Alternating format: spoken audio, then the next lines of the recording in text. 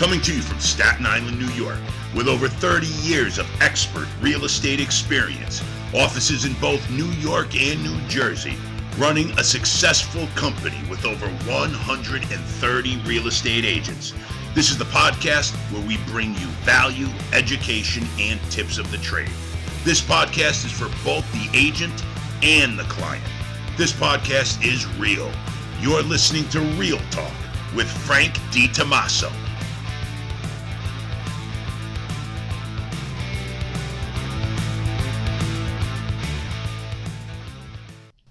Hey, it's Frank DiTomaso again, and thanks for tuning in to my podcast, Real Talk with Frank DiTomaso. In today's episode, I'm going to talk to you about Staten Island. A lot of things to know about Staten Island.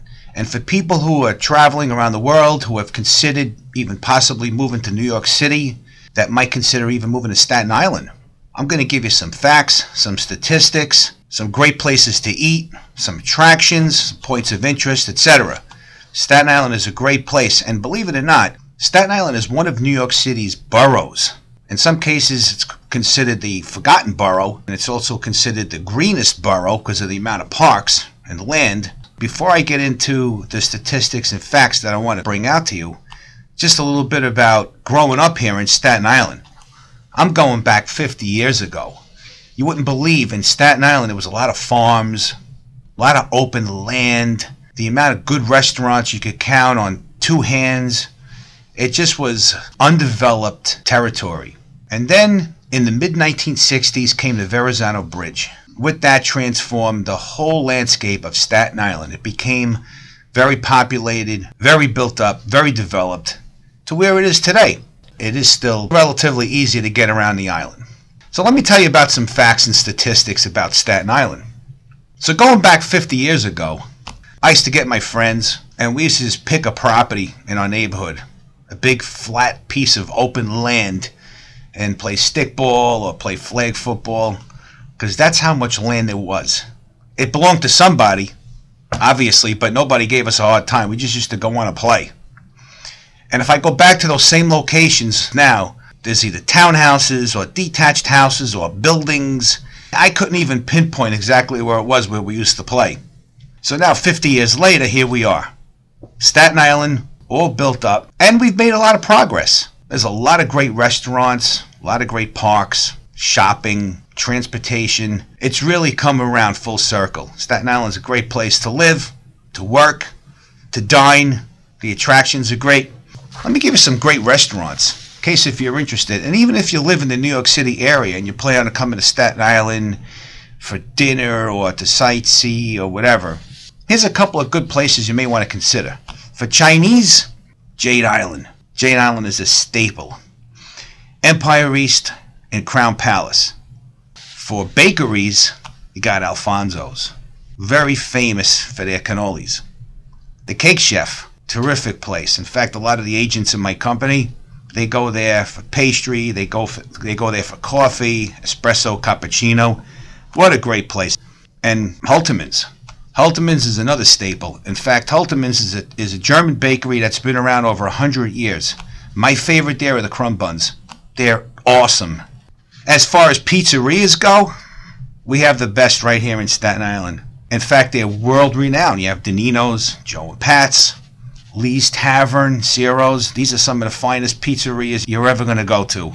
And for Italian restaurants, wow. I tell you, we're very spoiled living here in Staten Island. We got the best of the best. We have Angelina's, Brioso's, Trattoria Toscano, Angelina's Kitchen, Trattoria Romano. It goes on and on. But these restaurants are terrific. So if you're in the mood for a great restaurant, any of those that I just mentioned to you, guarantee you you'll love them all. So let's talk about some points of interest. This is where Staten Island's pretty cool. You could be driving to a very modern neighborhood, then all of a sudden come across a really old house that piques your interest, and you look at it and you're like, whoa, what's that? So if you're driving down Richmond Road, you're going to see this house right in the middle of Dongan Hills on Richmond Road, and there's a little old white house called the Perrine House. This house is like 300 years old. It's got Indian arrows I mean, this is a museum that they turned it into now, and it's very cool. You have to call up or look on the website. It's called the Perrine House, and you can go on the website and you can check and see what the hours are. But that is definitely a point of interest for Staten Island. Then you also have the Conference House in Tottenville that George Washington once visited. You have the Tibetan Museum. You have Snug Harbor Cultural Center. So there's a lot of history right here in Staten Island. Then you have the parks. Now, Staten Island, being the greenest of the boroughs, believe it or not, has 170 parks. It has 18 dog parks. But there are dog parks all over Staten Island. And with 170 parks, there's always a place to enjoy some park life, walk around, you can hike. Just to give you a few names, you have Miller Field, you have Clove Lakes, Silver Lake Park, Wolf's Pond Park, you have Goodhue Park, and there's a whole lot more. But those are some of the popular ones. And as far as the attractions go in Staten Island has a nice mall. It's called the Staten Island Mall. And recently they added a big extension to it. Staten Island is also home to the Empire Outlets, which is in St. George, near the St. George Ferry. Then there's the Staten Island Museum. And very soon, they're in the process of constructing the Boulevard, which is on Highland Boulevard in New Dorp. And that's going to be the newest shopping center. That's going to be home to an AMC dine-in movie theater. I believe in LA Fitness and a Red Lobster and just a lot of other stores. So those are some attractions, some great eateries. For anybody interested in coming to Staten Island, there's a few things that you can do. For the work community, believe it or not, Staten Island is the wealthiest borough. The median household is $73,197, which is more than any other borough in New York City, even more than Manhattan. Manhattan's is close, though. Manhattan's is 72,871. Queens is in third place with 57,720. Brooklyn and Bronx came in last with 48,201 and 34,299 per household. Here's another interesting fact. Twice, Staten Island tried to secede from New York City, meaning that it tried to go independently on its own, and both times it failed.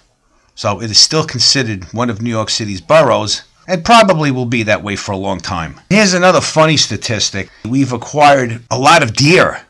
Now, could you imagine a borough in New York City having deer?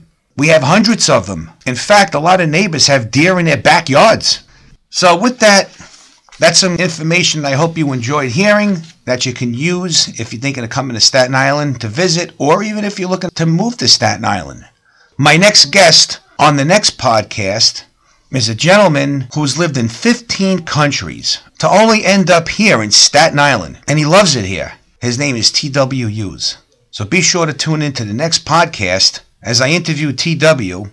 He's a real estate agent. He's a true gentleman. He's a Cornell graduate. He's a bright guy. He's loving the real estate business.